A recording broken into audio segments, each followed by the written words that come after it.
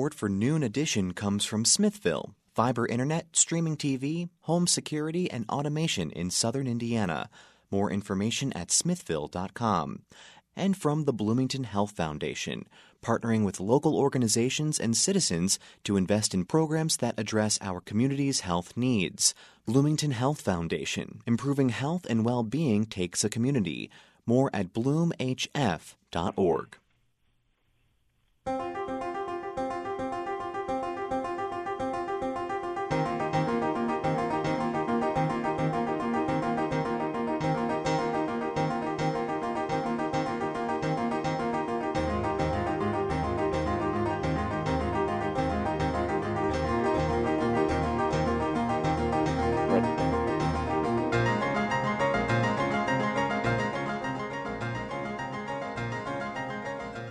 It's 12:07, WFIU Bloomington, having some technical difficulties bringing you Noon Edition. We'll be back online with you just as soon as we can. Please stand by. Thank you.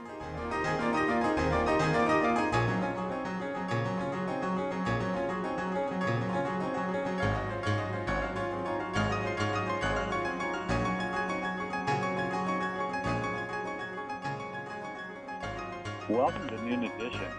This is Bob Zaltzberg from WFIU and WTIU, and we are having some technical difficulties, but we think we've got them sorted out so that we can go ahead and have a show. Of course, we're operating remotely as we have been the last few months, but we've had some glitches with that. Today we're going to be talking with various people about recent trends with I have COVID-19. the phone on and I have the computer on. I'm not sure which one I should use. And so I think I can hear one of our guests, Dr. Tom Rasmalis, is with us today. He is an MD with the IU Health Southern Indiana Physicians provider, and he specializes in infectious disease. We also have with us Graham McKean, Assistant University Director of Public and Environmental Health at Indiana University. And Shandy Dirth is joining us. She's the Director of Undergraduate Epidemiology Education at the Richard M. Fairbanks School of Public Health at IUPUI. We have had, we did have invited Julie Thomas from the Monroe County Board of Commissioners and Jill Raines, the Chief of Clinical Quality at Greene County General Hospital, but we only have room for 3 guests and myself today because of our technical glitches. So that's who we're going to have. So I hope you're all here, Dr. Tom. I heard you, so hopefully you're. Yes, I'm here. Yeah, good to hear your voice. So I'm going to start with you and just talk about, we've had a lot of discussion about how the numbers are rising rapidly around the state. I know Monroe County's numbers have been rising somewhat. What are the key numbers that we should be looking at in Monroe County to see how we're doing here? Well, as you know, we sort of watch a lot of different numbers. We watch the positive cases, we watch the percent positives, we watch the hospital admissions. To me, in taking care of patients, of course, the number of hospital admissions is always very telling. That wouldn't necessarily reflect how many cases we are seeing, particularly in the younger age group. And I certainly understand that we're seeing a lot of cases in that 20 to 29-year-old age group. Those would be individuals who obviously would not usually end up being hospitalized. But we have seen an increase in number of cases, I would say, starting at the very end of June and then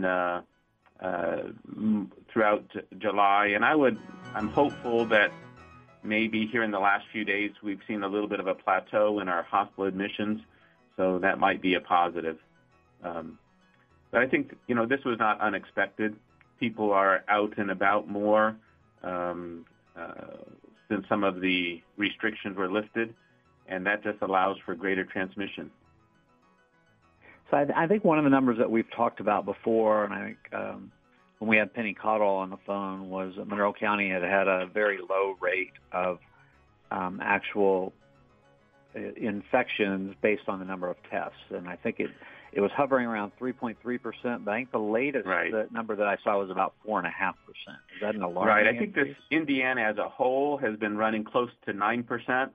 8.9, I think, is the last thing that I heard reported. And Monroe County has been about half that, about 4.5 as of most recent numbers that I've seen. And, 5% is sort of a threshold. You want to really keep that as low as possible, and less than 5% indicates that you are doing okay. Okay. Shandy Dirth from the Richard M. Fairbanks School of Public Health at IUPUI. So we, again, what stats are you looking at statewide? And I know we've had some, there have been, I think it was Dr. Anthony Fauci that suggested earlier this week that Indiana could be headed for being a hotspot at some point. How concerned should we be? So he's referring to the positivity rate. So as you guys were just mentioning, the numbers, looking at how many people are actually coming back positive. Now that we've got such good testing capabilities around the state, looking at the percent positive is a really important key indicator for us. And as you mentioned, those numbers are starting to go up. So if we look at the last 7-day average for the state of Indiana, we're at 6.9%. So as you mentioned, those numbers are slowly increasing. And Dr. Fauci was right that as we're reopening things, students are coming back, that sort of thing, we're starting to see some uptick in cases. And so we're keeping an eye on that. And then we're also keeping an eye on hospitalizations, because it's important to make changes if we start to see too much of a surge on our hospital system.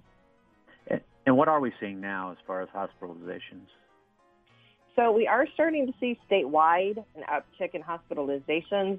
They, at this point, are still half at what we were seeing back in April when we had that really large surge. So it's not as bad as it was obviously back then, but we want to make sure we take precautions so we don't get back to that same state. Okay. And I want to bring Graham McKean on now. He's Assistant University Director of Public and Environmental Health at IU. And, of course, the students are going to be coming back. There's a lot of discussion about We will, for that. now, be joining Fresh Air with Terry Gross in progress. If I wanted to ask you, Graham, about what we're seeing, around campus and what kind of things that you're really keeping an eye on. That's a good point, and something we're really watching very closely, obviously. And I think one other demographic to kind of be keeping an eye on in the state is the highest demographic across the state is the 20 to 29 year age demographic currently, and that's even more significantly higher in Monroe County specifically. And so we're seeing a lot of the spread in some of these younger populations. If there's anything good about that, of course, they're likely to experience a lower infection. And so our big focus right now is those that are coming to campus and getting those folks arrival testing, point of care testing, those that are moving into Greek houses, into residence halls, and then also having another test offered to all off-campus students as well. And so that's really our goal, is to start with the lowest viral load as possible in the community, and hope that we're able to have containment and work through the processes for contact tracing and quick identification and those quick public health controls that you need, like quarantine and isolation. So I know that IU is really will be starting to have a lot of students coming back in the next week, probably. I mean, tomorrow's August 1st. That's when students start coming back here. So I read some indication that there's like a 4-step plan for all students that are going to be going into residence halls. I mean, can you explain, what's going to happen when a student drives back into Bloomington with their parents to go into one of the Well, it changes every 5 minutes, so just wait 5 minutes, and it might be changing again by the time the end of the program here. But again, those that are coming into on-campus residences and Greek houses have a requirement for a pre-arrival test. We understand some of the equity issues and availability in getting some of those tests across the U.S., so we are also doing that on-arrival testing too. And that will be, again, a point-of-care test, a rapid test. It's an antigen test, slightly less sensitive, but in public health, we're willing to trade quantity and speed for a little bit of sensitivity in comparison to like a PCR test. And so those moving into residence halls will be funneled through a process to get the on-site testing and get the clearance test, the rapid results. and then be able to move on to do their other check-in items for move-in. Those off-campus will have collection sites and places that they can come to get that test because they're going to arrive at different times. That off-campus test will be a saliva-based test, but that has to be sent off for analysis, so there's a couple of day turnaround there. It's not as protective from a public health standpoint because you can't take immediate public health action on a positive, but we are asking our students to follow those healthy behaviors and minimize their exposures until they get their results, so that if they are positive, that we can make accommodations for any isolation, quarantine, and contact tracing. We're talking about the latest trends and the latest news about COVID-19 on Noon Edition today. We are experiencing some technical difficulties, but we have three guests that we have on the phone with us. Shandy Dearth is Director of Undergraduate Epidemiology Education at the Richard M. Fairbanks School of Public Health at IUPUI. Graham McKean is Assistant University Director of Public and Environmental Health at Indiana University. Dr. Tom Rasmalis is an MD with IU Health Southern Indiana Physicians, and he specializes in infectious diseases. You should be able to contact us by Twitter at Noon Edition, or you can send an email to news@indianapublicmedia.org. I want to get very quickly to a question that we had even earlier this week. I know we have talked about this a number of times before, but I just want to see if anything's changed. So, Dr. Tom, you can answer this first. We had a question come in to the station this week that says it actually is kind of a statement. It says, COVID has been proven to be no worse than our seasonal flu, so why aren't we back to work yet? Can you comment on that? Well, I mean, I've heard the same thing many times, and the fact is COVID is worse than the seasonal flu. When people are comparing statistics, they're not comparing statistics that are collected and analyzed in the same way. So they may look at some numbers and say, oh, gee, this doesn't really look a whole lot different than the flu. But the numbers if they're not analyzed, collected in the same way, then they're not comparable. The risk of mortality, particularly to elderly populations with COVID, is probably at least 10 times, if not more, than seasonal influenza.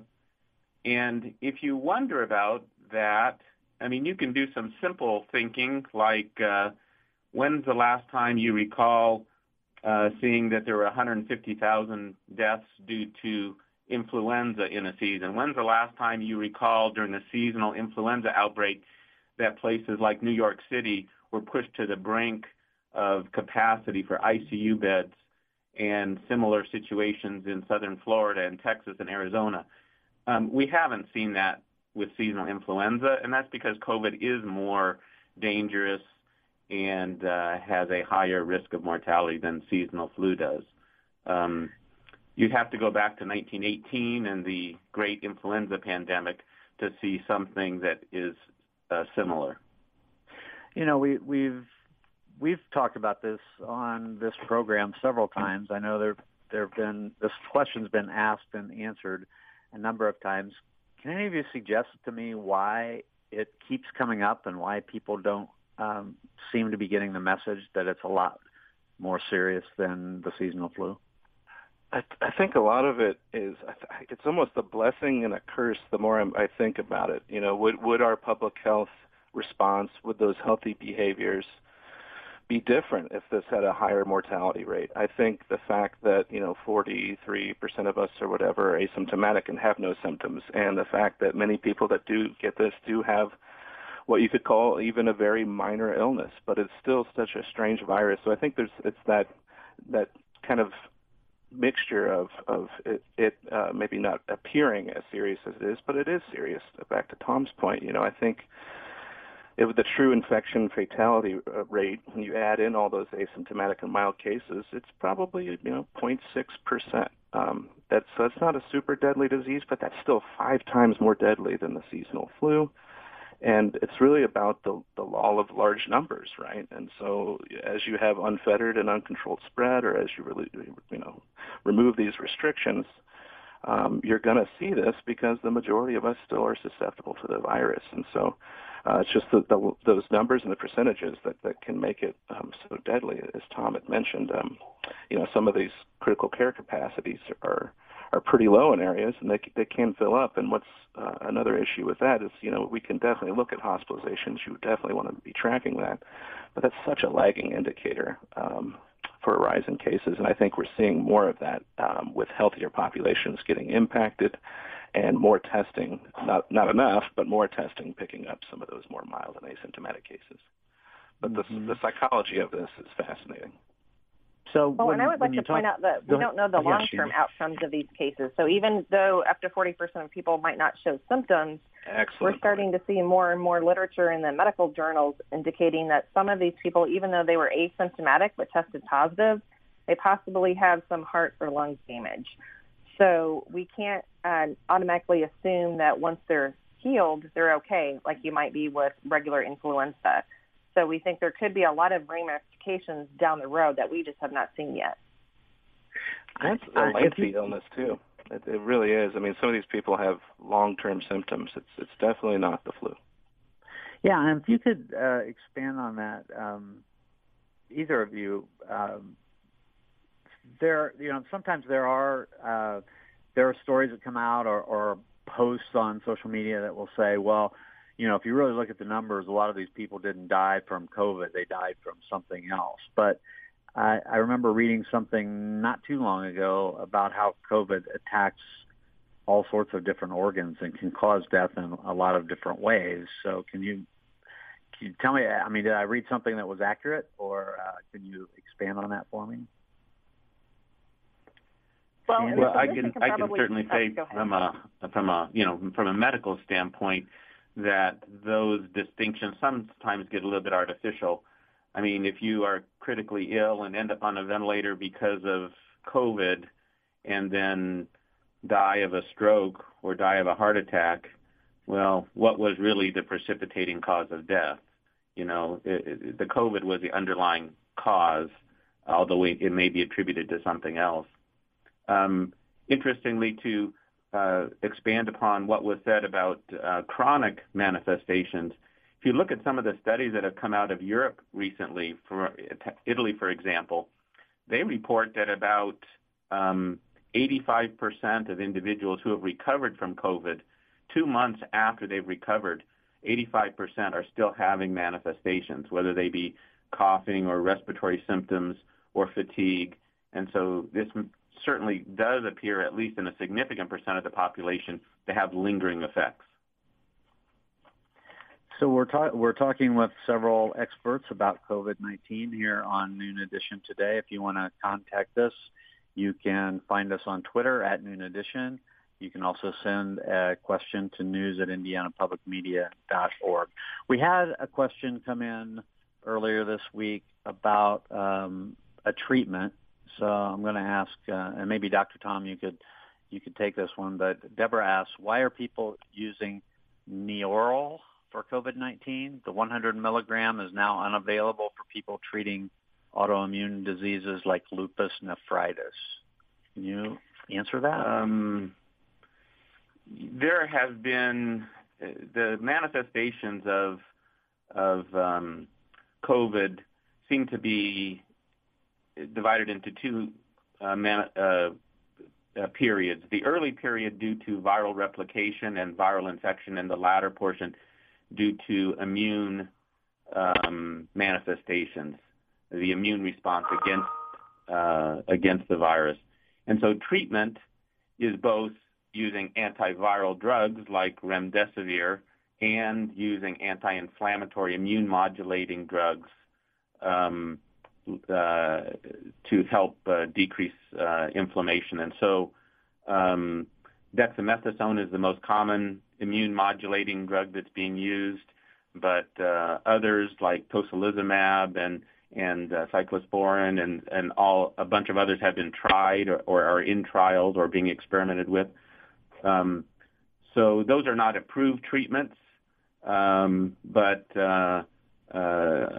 you might understand why those things are being tried. Yeah. So what kind of progress has been made about different kind of treatments? So, there's three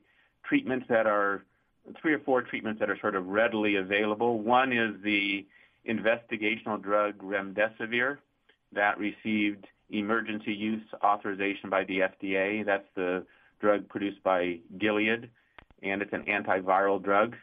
And so we've been using that drug in individuals who are hypoxic. Their oxygen levels have dropped, and there is clinical evidence to show that it shortens hospital stay and has a beneficial effect. We've also been using dexamethasone, a steroid medicine, because studies out of Europe showed it significantly reduced mortality in people who are hypoxic or on ventilators. So those are fairly standard for most patients who are admitted to the hospital with COVID. Other anti-inflammatory drugs are being used in an investigational way, interleukin inhibitors and so forth, when you're trying to decrease the inflammatory manifestations. And convalescent plasma is also available, and we've used some of that, but we are using that as part of an investigational protocol. The protocol that we're part of is through Mayo Clinic, and so when we do that, we do it with informed consent and all the remaining investigational process. So, Tom, we were talking about hospitals and hospitalizations before, and we've started getting questions about what's going on with the IU hospitals in our area. Can you give us an update on that? Well, we have seen, just as reflected in the numbers that others here have mentioned, we saw a bump up in cases over the last 2-3 weeks, an increasing number of inpatients. It did not, as mentioned, get out of control, to speak, as it was threatening back in April. Our numbers are certainly less than that, but we certainly have seen an increased number of cases, both Bloomington, Bedford, Paoli altogether, as well as the whole IU health system. The mortality, the number of deaths, have remained very low, and I think that's just because we've learned a lot about how to treat these folks. Patients are treated with high-flow oxygen. We try and avoid intubation and mechanical ventilators if we can. We're starting these antivirals and anti-inflammatory drugs right away when people come into the hospital. And I think all of that, and we've learned how to treat things better, I think all of that has made a difference. Okay. And so we've had, there are a lot of things that have happened since we last had a conversation about this. Major League Baseball has opened up. The NBA has opened up.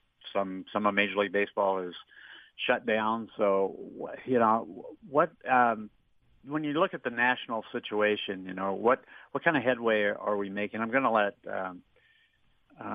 Shandy address this first, but what kind of headway are we making? Are we starting to get a handle on this, or are we still just sort of in the early stages of trying to get a grip on it?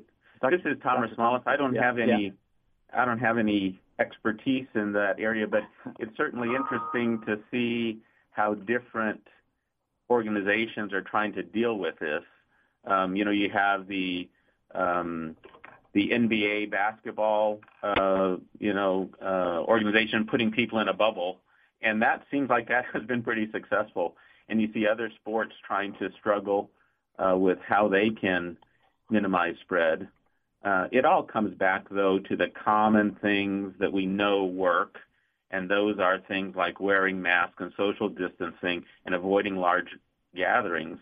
And if we can accomplish those things, whether it be in sports or schools, then we have a chance of being successful. So let's get back to the idea of schools getting back in session. And Graham, I want to ask you to address this because I know you've been watching what's going on in Monroe County. So what's going to happen when if you could just weigh in on what the schools are going through to try to figure out how to start safely this fall. Obviously, I think they're going through a lot, and this is it's such that difficult balance and decision in terms of how to approach that. Back to that earlier point, I think if we had fewer cases, obviously, if we had better containment, those decisions would be easier. And again, the greatest economic strategy, the greatest strategy for our children, for our education systems, is to control the virus. And we've lost that containment. The last time we talked about this, things seem to be steadying out a little bit. We were beefing up the centralized state contact tracing system. But we had these kind of early reopenings, and we're seeing the highest cases yet. So that alone is an incredible challenge. The mental health benefit, the just general benefit of children developing and being in school is so important. So there is that balance. We think still very young children are less likely to transmit the virus to others, but it's still possible. The risk is not zero. A robust study out of South Korea a couple of weeks ago with 65,000 participants. The highest range of transmissibility in a demographic to others was ages 10 to 19. So it can happen, and of course, we can't put these folks in a bubble, and of course, there has to be other adults there, and it becomes extremely challenging if you're trying to reduce capacities in schools and on buses, and how do you go about that? So a lack of a federal or coordinated response nationally to get this under containment. Those are the reasons why we are pursuing our aspirational goal, right, is essentially what I would call mitigation testing, not even surveillance testing. You're testing everybody all the time, and that's what we're trying to work towards at IU. We want to do thousands of tests per day because we feel that's really the only way forward. We're hiring an army of contact tracers available throughout the system. Shandy can speak to, they have an agreement with IUPUI to hire 200 or 300 additional contact tracers on the ground for Marion County to work with Indianapolis, Marion County, and within the Fairbanks school. And so those measures, they're old school, and we've been saying this literally for 6 months. Bob and Tom, this was 6 months ago when we got on here the first time. Yeah. I'm not to the day. I thought I was tired then, but it's those same things, and it's not really fancy. Stay away from each other. The mask has evolved, but that's obviously the solution. That's obviously the science. Those two things are so imperative, and that's really the only path. And I think too, something to keep in mind for anyone is, the right now the definition of when you get exposed in the community from a CDC guidance is being within 6 feet of somebody for 15 minutes or more, with or without a mask. So keeping that in mind and really trying to limit your duration of contact, if it has to be within 6 feet or less, will save you from having to be quarantined or identified as a close contact and being out for 2 weeks or maybe more, depending on the situation. So it's an incredible challenge, and we're seeing that because we've lost containment, because of what's happened in the South, because of these 60,000, 70,000 cases a day. That's like a Wuhan per day. In the United States, you can't have containment, and that's why we're seeing a lot of smaller school systems with less resources and larger school systems, honestly, K through 12, delaying, going online, reevaluating like we are here. So not going to sugarcoat it. It's an incredible challenge. Yeah. So if you have a question or a comment about our efforts to contain the coronavirus, you can contact us, news@indianapublicmedia.org, and we will ask your question.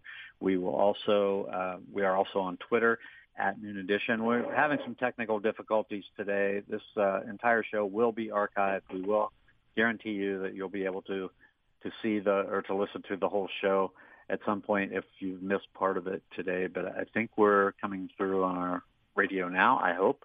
And otherwise, if you have questions, please send them to us, and we'll take them to our experts. So, Graham, this might be for you again too. There's been a lot of comparison between the U.S. and other nations. I mean, are there other nations that really did keep this contained and are not seeing any kind of second wave? There are several. don't really have a good handle on exactly which ones and how they all went about it, but there are several. And then again, that goes back to a national strategy. And again, going back to the economic strategy it should be to control the virus. And so that's where places that are able to put in early lockdowns, national mask mandates, robust testing similar to Taiwan, South Korea, Vietnam, some European nations are starting to see a little bit of a second wave throughout the EU, it sounds like. Other countries are also seeing significant surges and are handling it rather poorly in South America. India has an incredible number of cases as well. But it can be done, and it again goes back to that, you can't really have patchwork policies and patchwork decision-making during a pandemic. It doesn't know borders, it doesn't know demographics, and so therefore that's why we really failed nationally. One, we didn't implement travel restrictions enough to keep it out. Two, we weren't testing enough or the right people. We had a very narrow criteria to test people at the very beginning of this. Some of that was due to the lack of availability of tests. Testing did not come online as quick as it should have, and so all those things, it's hindsight is 20/20 here, but clearly those are things that could have really helped us move along, and we have missed that step. And so that's why you're seeing some of these restrictions being re-implemented. And it's early, but you're seeing those kinds of things work in some of these states where we had some really high counts in Arizona, Texas, and Florida. Some of those are starting to level off, and some of that is part of the messaging, some of that's part of the behaviors, some of that's some of the restrictions and the masks. So the masks, let's talk about those for a minute, because the state now has a mask mandate that started on Monday, the 27th, and before that, Monroe County implemented a mask mandate. So should we start to see at some point maybe those mitigation efforts helping the numbers improve? How are we going to know that the mask mandate is making a difference? Dr. Tom, can you address that? Sure. I know that the mask issue has been very controversial, and a lot of folks cite, back in March, the CDC and other organizations did not recommend masking, and yet now they do, and there's a lot of criticism in that regard. I would remind people that back at the beginning of this epidemic, we didn't understand that there was such a large percentage of people who could transmit the disease who were asymptomatic or pre-symptomatic. We didn't realize that because when we looked at SARS coronavirus infection back from 2003, we didn't see that. And so we were assuming that this virus acted in a similar way. And so we didn't understand the value of the public wearing a mask in that sense to prevent transmission. And we were also trying to conserve a very limited supply of masks for the healthcare workers. So as we've learned over the last weeks and months about asymptomatic transmission being a major factor in this epidemic, it became obvious that wearing masks would make a significant difference. I think the mask mandates are a good idea. I wish that when we were at sort of a nadir of cases back in maybe mid to late June, that might have been the time not to take the foot off the gas, but to enhance and try and consolidate our gains rather than sort of losing ground. There are obviously lots of different types of masks. There are cloth masks, surgical masks, N95 masks. It looks like masks are best at source control. So if you have infection and you might be asymptomatic, if wearing a mask prevents you from spreading it to others, that's their major advantage. They also do offer some protection in preventing you from acquiring infection. I think to have maximum effectiveness of mask wearing, you have to have most of the people wearing them. If you have half the people wearing them as they go to the grocery store and half the people not, that doesn't achieve what you need. You need 80, 90% of the people wearing them all the time in public. And I think if you can achieve that, yes, we will see a decrease in number of cases. It certainly lags. It'll be 2 or 3 weeks at least, but I think it would be having a significant impact. Mm-hmm. So now we do have mandates, so that at least the store managers, they're sort of put in an awkward position where they have to police this, but they're in a position where they can say you're not coming into the store without a mask. So you would think realistically we could reach that 80 to 90% now that the state has a mandate. Now that the different local communities have. Yeah, I would think so. I would just encourage everyone to understand that the tools that we have are relatively limited, and we need to use them to decrease the transmission. We all want the economy to be open again. We want stores and restaurants to be open again. To get there, we need to do what we can to stop the spread of the virus. And simple things like, as we've said before, avoiding the large groups and staying distance and wearing masks and so forth are the tools that we have, and so we need to use those. And they're not fancy, right? And they're all imperfect. When I think we all need to understand that everything we're doing is not protective 100%, but they're all worth taking. And if you stack them up, then that will provide that protection. And just seeing, public health and science kind of being politicized and polarized and questioned, and these are basic things. I mean, we did this during the 1918 pandemic as well. So I think a lot of it, it goes back to trying to alter that behavior. And a lot of what, we're trying to do at the university and some of those things with arrival testing is setting an expectation of behavior and starting it early so that we can be best successful. So much of this is about the behavior science. Yeah. Shandy, do we have Shandy back? Yes, I'm here. Oh, good. So you've been listening to the other two guys talk, so I just wanted to give you an opportunity to weigh in on anything you heard that you wanted to add something to. No, I think it's important. We're just going to have to normalize mask use, and the point about it is on the stores to make sure that's in use. I mean, think about no shoes, no shirt, no service. I mean, that became very normal for us.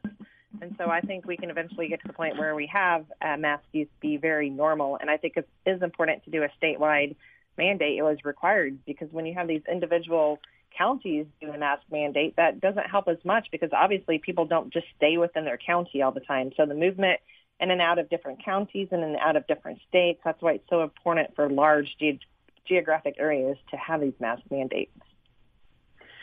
So one thing that I've said, I may have even said on one of our previous shows, but it seems like with mask wearing and with a lot of this that, people that want to talk about my personal freedoms and you're not going to make me wear a mask and I can do what I want and all that, it reminds me of the secondhand smoke debate that we sort of went through and pretty much, if not eradicated cigarettes, we got up to a place where cigarettes are not welcome inside stores, are not welcome in crowds of people.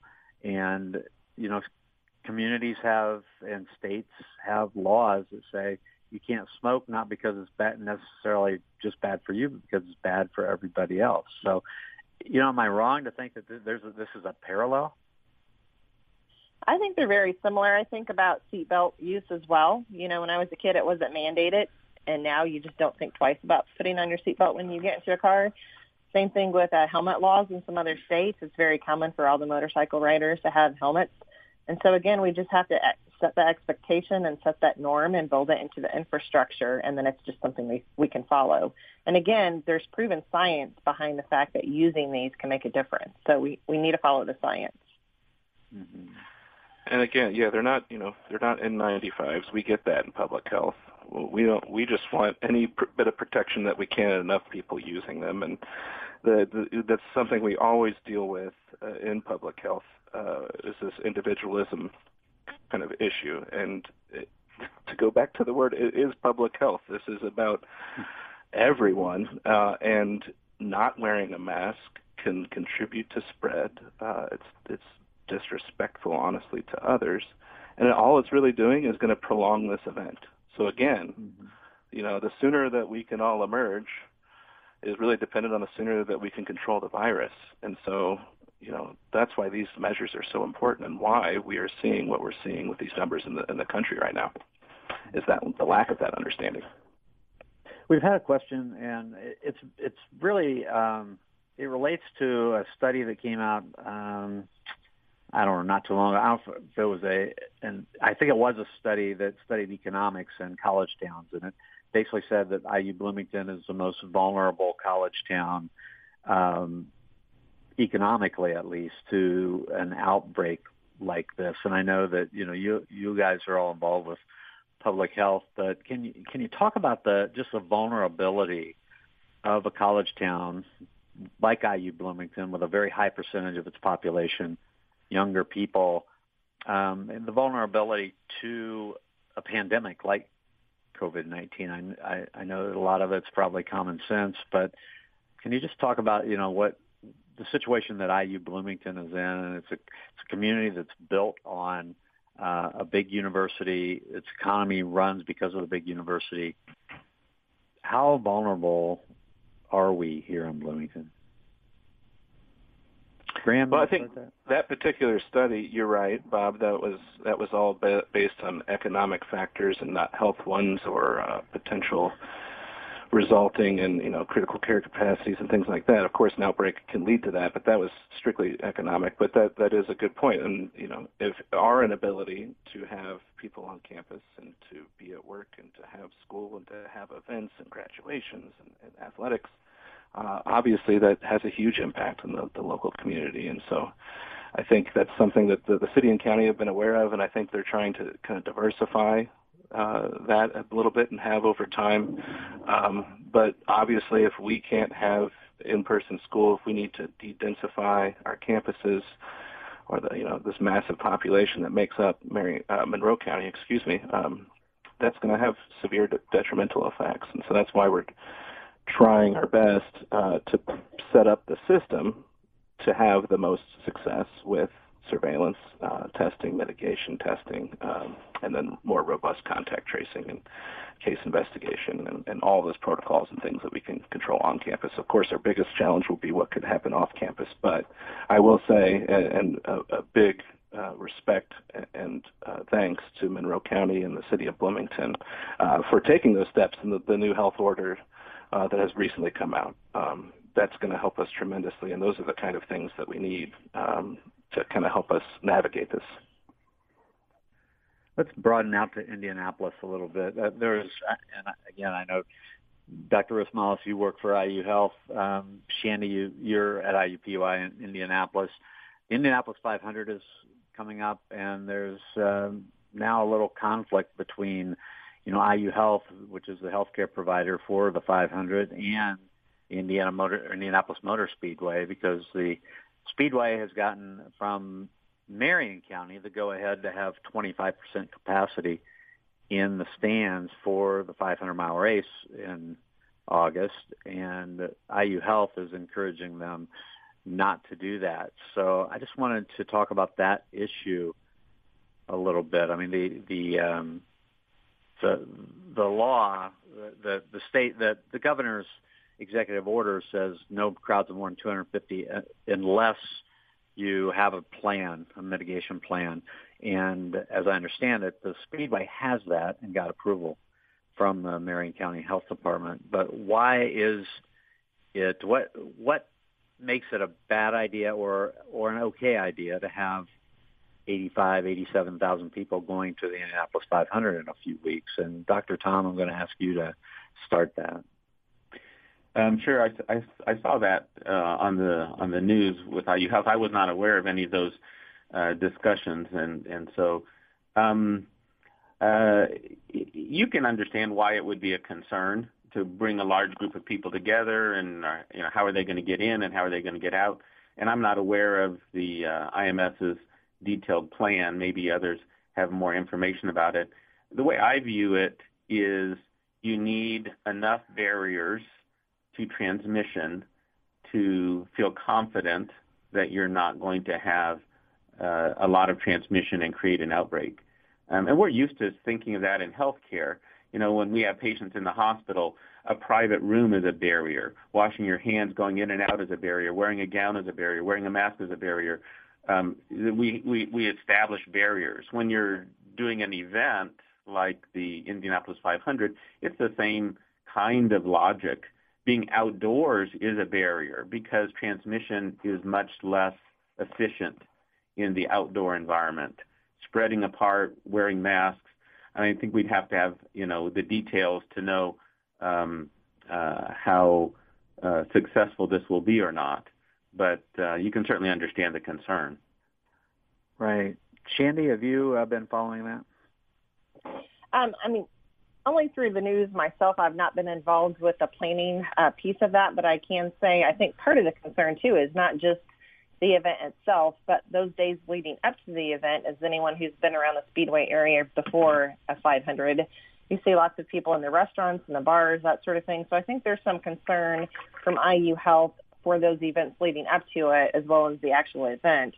I do know at that capacity, it will still bring it down to about 100,000. That's still a lot of people.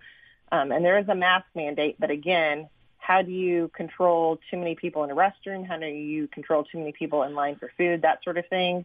So there are a lot of pieces like that have to be very well planned in order for people not to be clustered together. So yes, it's great that it's an outdoor event, but it's still a lot of people together, even when wearing masks, in what could be a close proximity. So I could see why there's some concern on the IU Health side. Graham, a different kind of setting here in Bloomington, there's college football that happens every fall. IU gets probably between 35 and 45,000 people at those games.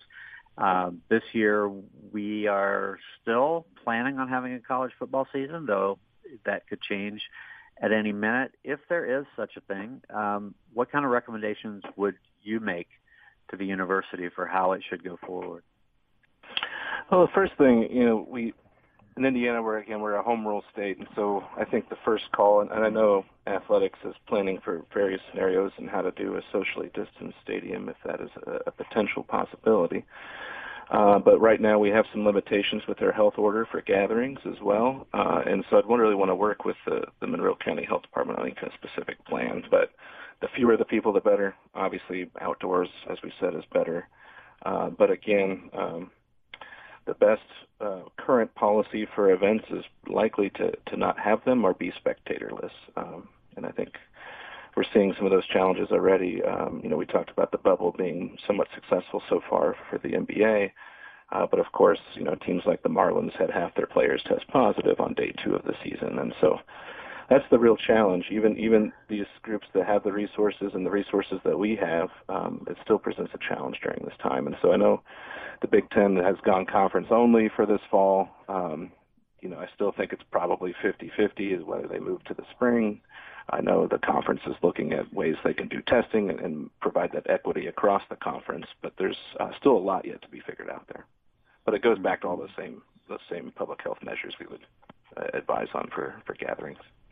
Right. So I want to go back to masks. We only have about 3 minutes to go in the program. I want to go back to masks for a minute. And I know that none of you are, in city or county government, but I believe there is a hotline to report what seem to be the most significant or egregious mask and social distancing violations. Can any of you, or would any of you offer any tips or ideas for, just all of us who are out there in the community? If we see, a group of students, we see a group of non-students that are gathering together that seem to be ignoring the basic guidelines that should be in place. First of all, I guess, do any of you know what that hotline number is? And Dr. Tom, you might be the most logical person to know what that number is. But can any of you just sort of offer? I know you're public health people, but what should the public do to try to make sure to police each other? Well, I don't know the number off the top of my head, but this creates obviously a difficult circumstance. We would like to educate people, make them understand the value of the mask, and make them understand that they're doing it for their fellow residents, and that we're all in this together, and get cooperation. That may not be entirely feasible, but I always explain to people, if you look around the United States, the 15 states that instituted mandatory mask rules to begin with had a drop in COVID cases. There are many reported situations where the masks have been beneficial, so you try and convince people. Other than that, the rest of us are not going to be able to enforce mask wearing other than by a positive message and a positive encouragement, and hopefully that will make a difference. Yeah. So in the last minute or so that we have, Shandy, I'm going to ask you and Graham. You're both connected with universities. We haven't really talked much about IUPUI, but I assume that there are similar regulations on the Indianapolis campus as there are in Bloomington? Correct. Yes. So mask use is required across all the IU campuses, and then anyone moving into IUPUI dorms will be tested before they move into the facilities as well. Okay. Well, I think we're running out of time. I just really want to thank all three of you for your patience today. We've had some technical glitches, but the content of what you've offered has been terrific. So I want to thank you, Shandy Durth from the Richard M. Fairbanks School of Public Health at IUPUI, and Graham McKean. Thanks for being here with us again, Graham, Assistant University Director of Public and Environmental Health at Indiana University, and Dr. Tom Rasmalis. Dr. Rasmalis has been with us several times too, MD with IU Health Southern Indiana Physicians, specializing in infectious disease. Thank you all for being here and for your patience with us. For Noon Edition and for producers Benta Boutier, John Bailey, Mark Chilla, engineers Matt Stonecipher and Mike Pashkash, I'm Bob Salzberg. Thanks for listening.